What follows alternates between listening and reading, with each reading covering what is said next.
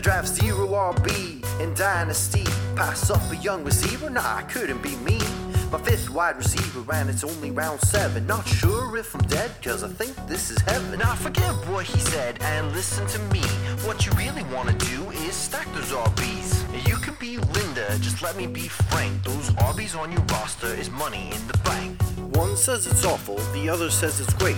It's time to buckle in for a dynasty debate. Welcome in episode 166 of the Dynasty Debates, the best kept secret in all of Dynasty Fantasy Football. I am your humble host, as always, Evan Brown, the humblest host in the biz. You can catch me over on Twitter at FFEvanLucian. You can follow the show at Dynasty Debates, or you can drop me an email, dynastydebates@gmail.com. Many ways to get in touch, get involved, let me know what you love, what you hate, and what you want to hear more of on this show. We are marching on with the hashtag usual prospects here. I am joined once again by the analytical whiz, shall we say, the guru of analysis when it comes to statistical insights, Peter Howard himself, the Sultan of Spreadsheets, as I call him, at Paul Howdy over on Twitter. He is a senior writer for DLF, Dynasty League Football, as well as host of the Dynasty Crossroads podcast, and all around good dude. We are talking, same as this series. If you are new to the series, what we're doing is we're just going 2 prospects at a time, so a little bit shorter episodes than usual. At the moment, we're going 3 episodes a week, so Mondays, Wednesdays, and Fridays, and we're just talking about 2 guys at a time that are on the radar that either we're really high on, maybe we're not so high on. We're trying to give you a little bit of insight and analysis, both from a film as well as an analytics perspective, what we like, what we don't like, what our concerns are, how high we would draft them. So just give you some real good food for thought about each of these players, rather than do big episodes with like 50 players and then you kind of can't remember anything we said. Just doing 2 at a time. Hopefully you're enjoying that. And like I said, Peter's back. He is bringing the analytics goodness. I am bringing some film talk, and we're going to have fun. Let's do it. Something is wrong with you. I got a fever. Adam himself could not resist the temptation of rookie Fever. Next guy up is Zach Charbonnet. So he is, I call him Charbonnet Sauvignon. I believe Peter calls him Zach Wine. And we are talking about a guy who is a senior.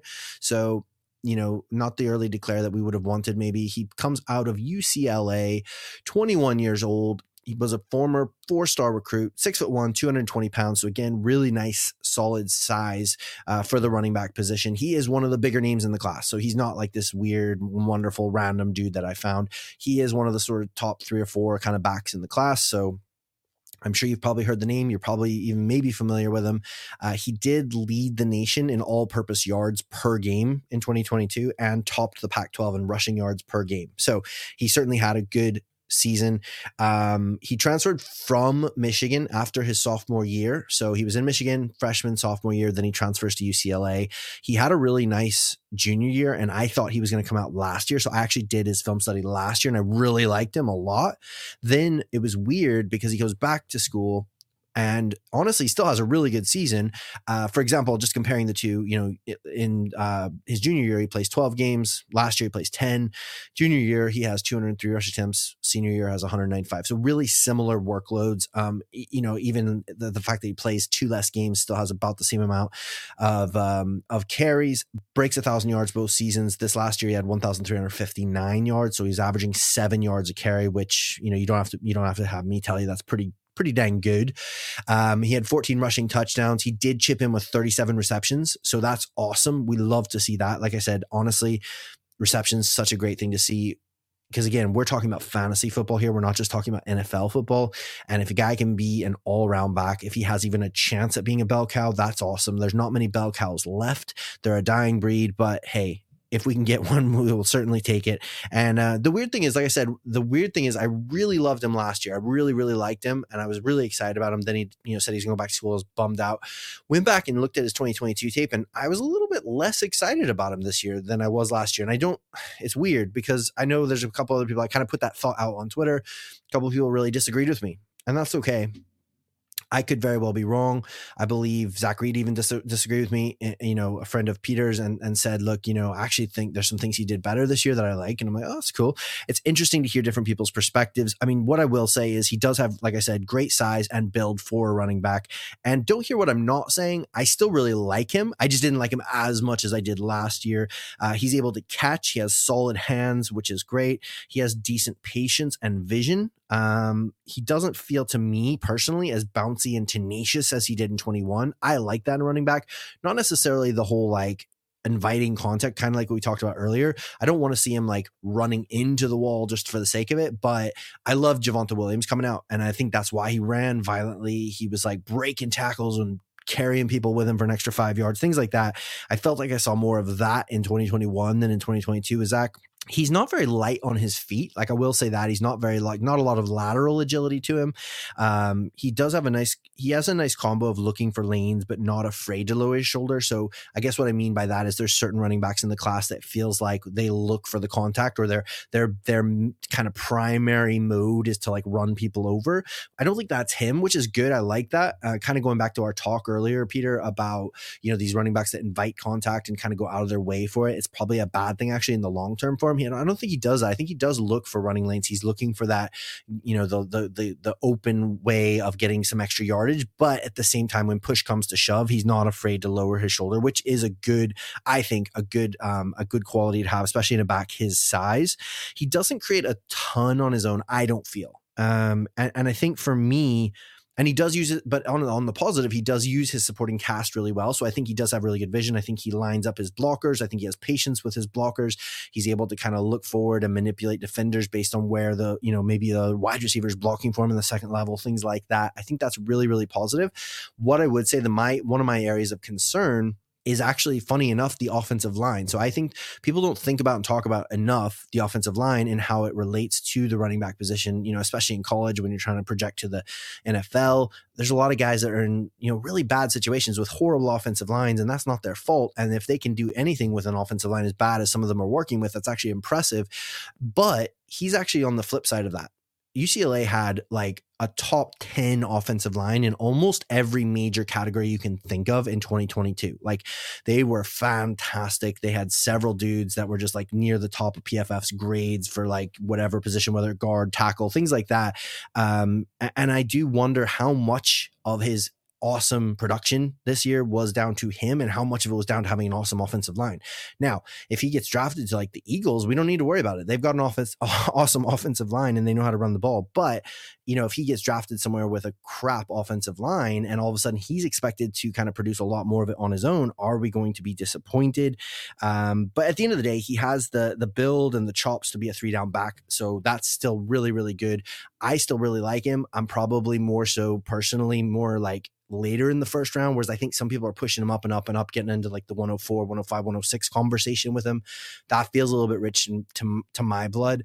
I get a little bit nervous about that. But Peter, what are your thoughts on Zach Charbonnet Sauvignon, Zach Wine, as you call him? Yeah, it's just because I can't say the other ones, to be fair. So Zach Wine, you're weird. You're weird little foreign man. I don't know why you don't like his last year. I liked his last year better, to the point that as far as I have grades, using my model on his last year, he actually scored an elite level in 2022. In 2021, he was pretty decent, a pretty decent prospect. To put that in perspective, we were just talking about how efficiency is harder to maintain on a larger sample size. In 2021, he had 18.8 touches per game, or opportunities per game. Use my own stats for a change, and was getting 112.6 elusiveness rating per PFF and a 3.5 yards after contact per attempt, which does try to adjust for that offensive line situation because it's after you've been contacted, but it's clearly not perfect because you can be contacted in a variety of different ways. How are they even counting that? But in 2022, right? That's how years work. He got more touches per game, 23.2 or something like that. So he's touching the game more per game, even if you play fewer games. It's well above the game threshold, so I'm happy using it. And his metrics actually went up. And again, to your point, it could be largely because of the offensive line, but he actually overall performed better in that last season with 122 elusiveness rating and a 4.1 elite level yards after contact per attempt. And again, that last year, getting that 13% target share, as you said. is definitely positive. What I also find interesting about his receiving is that it had like a 17% targets per route run. And I hate throwing all the acronyms. Nerds have way too many of them. It's just how often he was getting targeted when he ran a route, essentially. And that to me indicates that they were using him specifically, not just getting dump-offs, I believe the phrase is. And the NFL is going to see that too, hopefully, on tape. And if they draft him, they probably have an expectation of using him as a 3-down draft back. Now, to your other point, yeah, he's not a top 5 pick. There are 4 very clear picks here outside the quarterback position who are in the top 4, and I just think they're locked in right now, where I do like Zach Wine. He's a mid to late first-round pick, draft dependent as always, but I think he was really solid these last 2 years. He did elevate, or not elevate, segued, I guess, from the Big Ten to the Pac-12 for those last 2 years, not getting much run for the first 2 years in the Big Ten in Michigan. So ultimately, I can't say much about those. He wasn't used hardly at all. But these last 2 years were really positive, I think. And yeah, definitely puts him in. I think I have him my second tier of running back outside those first 2. Definitely the best running back, at least prospect profile, whatever, before the draft that you've got on your list for us to talk about here today. He actually has similar yards per contact after attempt or whatever. That number I said as Robinson and one of the others that we're not talking about today, great prospects, slightly lower in elusiveness rating if you just compare his good numbers to their good numbers. But those 2.4 targets per game, really solid 3-down profile that I like quite a lot. Yeah. Yeah. I think at the end of the day, I mean, I think that maybe what I'm saying is not coming across well. I still really like him. I think I just liked him a lot more the last year. So I think I was really high on him in 21 for some reason when I looked at him. And then this year I was like, oh, okay, I like him. I just didn't like him as much as I thought I did. So yeah, I agree with you though, in that for me, looking at my grades right now, like my final grades will be like sort of, I'll release those like the week before the NFL draft, because I still look at things, combine, and I'll just look at other things and finalize them. But yeah, exactly what you said, I kind of agree with you. And that's what I love about this process is when there's prospects that like me as more of a film perspective, you as an analytics, and we kind of are coming to the same conclusion, same ballpark, that makes me feel a lot more confident. I love to hear that, because for me, exactly, I'm sort of a later first round grade on him. Like I would be happy. Yeah. If everything goes as we plan and he gets second or third round draft capital, then yeah, I'm happy, taking him at the, 1-9, 110, 111, anywhere in there. I'm fine with that, because he is, got a good build. He has good production. And it was really encouraging to see the receiving go up this year, because again, that's what we need. That's what we want to have, like a big year in fantasy. So exactly that. I think, to be fair, he probably deserves. Man, he is a dog. He is a dog. I appreciate that. I respect his work. Charbonnet Sauvignon, absolutely classy dude. We're going to move on here because I think everyone knows he's pretty good. We agree. I'm a little bit lower on him than some people. I'm not going to be taking him at the 103, 104, but I do like him. We're going to talk about somebody, again, I'm excited to hear about, your take on this, because most of these guys outside of Zach, most of these guys I've kind of picked because I thought, hey, there's something weird and wonderful about their profile that I know maybe how I think about it, how I view it, maybe how I process it, but I really value Peter's opinion and perspective. And so I'm really curious to hear, what he has to say about him. And for me, Kendre Miller is a great example of that. So Kendre Miller, he played for TCU. Obviously they had a great year and everything. He's a 20-year-old junior, so an early declare, former 3-star recruit, 6 foot tall. So nice height. He 208 pounds is what he's listed as. So he does cross that sort of mythical 200-pound threshold that, we like to see. Well, I like to see. Peter may disagree. He likes to do that. But his 1,000. So this last year, so the weird and wonderful thing about Kendre Miller is that he's kind of a one-hit wonder, as in he really broke out properly this last year as a junior. So this last year, he smashed it. His 1,399 yards was the most by a horned frog, which is, that's TCU's name. I love that. I had to throw that in there. I just think they should go by the Horny Toads. I don't know. It's just me. But anyways, the horned frog, since LaDainian Tomlinson, who obviously we all know and love, led the nation with 2,158 in the year 2000. So it was a pretty big year for him, a big year for the school history, things like that. He rushed for 2,508 yards and 34 touchdowns while playing quarterback his senior year of high school. So he's another kind of quarterback hybrid guy who's kind of morphed into running back, similar to Roschon. Obviously different than Roschon. He did actually take over this year. He has a year of production under his belt where he was the dude. This last year, 224 rush attempts, as we mentioned, 1399 yards, so 6.2 yards per carry and 17 touchdowns, which is awesome. A little bit concerning, I suppose, would be 16 receptions, so not a lot. It is good to see that he got some receptions, but he certainly wasn't like prolific at pass catching. 116 yards as well, 7.3 yards per reception, so not as much there, probably more dump offs and sort of screens and things like that rather than him actually out running routes and such. For me, again, just some of my notes from watching him. He has a big, sort of stocky, strong sort of looking build. So I like that. He doesn't look frail or thin. He does a bit of everything, which is pretty nice. He runs inside between the tackles. He can brush, he can pop outside. He can catch the ball. So it's not like he's just a one-trick pony. So some of these other guys, in this class, you're sort of like, I really like what he does between the tackles, but he doesn't catch the ball, or he doesn't do this, or he doesn't. Whereas I feel like he can kind of do everything, which is nice. He is quite good at the goal line, which I know a lot of people are don't believe, but I think it is a skill. I see some of these guys and I'm like, man, they just get stuffed at the goal line all the time. I feel like there's just backs that have a nose for the end zone. They know how to get low with their pad level. They know how to just have that right level between patience and actual power. So I think he's really good at the goal line, and obviously you can't count on touchdowns, but certainly helpful when you get 15 or 20 touchdowns. If he ever did that in the NFL, that would help his fantasy stock. Like I said, he's sort of a Swiss Army knife. He does a bit of everything, but again, sort of similar to Roschon, which might be an interesting sort of byproduct of him being a late sort of, switch from quarterback to running back. I feel like he's a Swiss Army knife. He does a little bit of everything, but he doesn't do any one thing exceptionally well, I don't think. He is willing to stick his nose in for pass protection. He didn't do a lot of it though. So I see flashes of him being willing to do it, but he didn't do much of it, and he wasn't great at it when I did see him do it.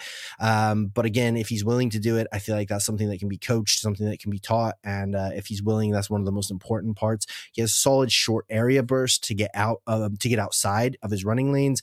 So that is nice to see as well. He's, like I said, he's not just a grinder between the tackles, can't do anything else. He has a nice use of angles and leverage, getting to the second level and utilizing blockers. Did have a little bit of concern over ball control, which again is important. You're coming in as a rookie. If he's not great at pass protection and then he's like fumbling a couple times when he gets on the field, depending on what coach he goes to, that could really get him in the doghouse early. So it's definitely interesting. I'm definitely intrigued by his skill set. I definitely think there's meat on the bones there. There's room for him to continue to grow and develop. I think reading the tea leaves, it looks like he had such a big year, a breakout year, that he sort of was like, well, why would I risk going back? And I don't know if I can live up to this again next year, and have just as big or a bigger year in my senior year. Might as well go out now, and hopefully get the best shot at decent draft capital and decent chance in the NFL as possible. So, I mean, those are sort of some of my initial vibes and takes on Kendre Miller, but what are your thoughts when you're looking at his profile and his the analytics side of it, Peter? Do you have anything that jumps out to you for Kendre Miller? Yeah, I tell you, this is someone I was probably going to have to skip. I haven't looked at him a lot. It's actually an ID error in my data right now I'm trying to fix. What I would say is, one, I don't think he was enough of a receiver to say he has that 3-down skill set definitely in his bag, or the NFL is going to see, and therefore expect to use him. Like, he never crossed 20 receptions, for example, just as a basic line. And also, he is somewhat unique in this class. Like, most of the best prospects, apart from the top two, played multiple years. Like we were just talking about Zach Charbonnet or Zach Wine, who played 4 years, whereas 3 is typically the average. We often talk about early declare with running backs, but not doing that when you don't have an excuse like Saquon Barkley on the roster outside of him is slightly unusual. And I have some questions. I'm not sure how much I like him at all yet, but I definitely don't love the profile, even if he is coming out after only 3 years. It's about all I got right now. No, that's absolutely fair. Like, that's absolutely fair. And that's like I said, I just wanted to get your sort of thoughts on sort of the situation more than anything, because, for me, like I said, it was nice that he got at least a couple receptions, but I absolutely agree with you. I don't see him as like this. He's certainly not like, oh man, he's such a great pass catching back, or he's really out there running some great routes. It's like, yes, when he needs to be, he can be a safety valve for a dump off or something, but is that enough for us to be really excited for fantasy. You do see some nice things, you see some nice flashes and stuff like that. But for me, he's certainly not somebody that I'm like, oh man, this guy is a smash, first round draft, draft for your rookie drafts. Honestly, at the moment, I'm still going through all the figures and the ranks and stuff like that. But as far as an actual, like where I would draft him, not knowing the landing spot and draft capital and all that sort of stuff, I would have him sort of in that tier where I'm looking at him somewhere in the mid to late second round, probably. That's assuming that he gets decent draft capital. And again, I'm just saying this is a 1 QB league. So forget all the quarterbacks and everything like that. So if we're just looking at like a 1 QB league, probably in like the later second round, mid to late second round, I might be happy taking him if he is getting like third round draft capital in the NFL, because I do think, he obviously flashed something. He is kind of multifaceted. He is still learning the role. So if those things kind of all aligned, I would be happy to take a shot on him, but there's certainly other backs that I like a lot more than him in this class. And there's backs even in his own like tier that I would be more excited about because of their pass catching and because of their, sort of speed and things like that. So I think that's where I'm at with Kendre Miller. Is certainly it's going to be really interesting to see how he goes in this draft process, how much he can rely on TCU's sort of run. You do see that a lot, I think, with the NFL. When a team does really, really well, they do sort of get a boost on their draft stock because everyone's excited by how well they did that year in college and stuff like that. Well, there you have it. 2 more intriguing prospects to have a think about, see what you think about them, and now you know a little bit about what we think about them. Hopefully you're enjoying the process, you're enjoying the usual prospects. If you're enjoying the show, please make sure you subscribe. And if you have a spare 30 to 45 seconds in your super busy lives, leave a rating and review. Whatever podcast platform you're listening on, if you leave a rating review, especially Apple Podcasts, if you have access to it, it really helps the show. I really appreciate it. And definitely link in if you have any questions about any of these prospects or the draft process in general. Let me know, and we'll try and cover it as well in a future episode. We'll be back in a couple of days here with our last 2 prospects with Peter before we move on again.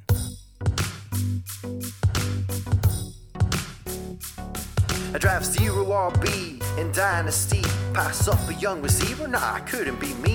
My 5th wide receiver and it's only round 7. Not sure if I'm dead, cause I think this is heaven. Now forget what he said and listen to me.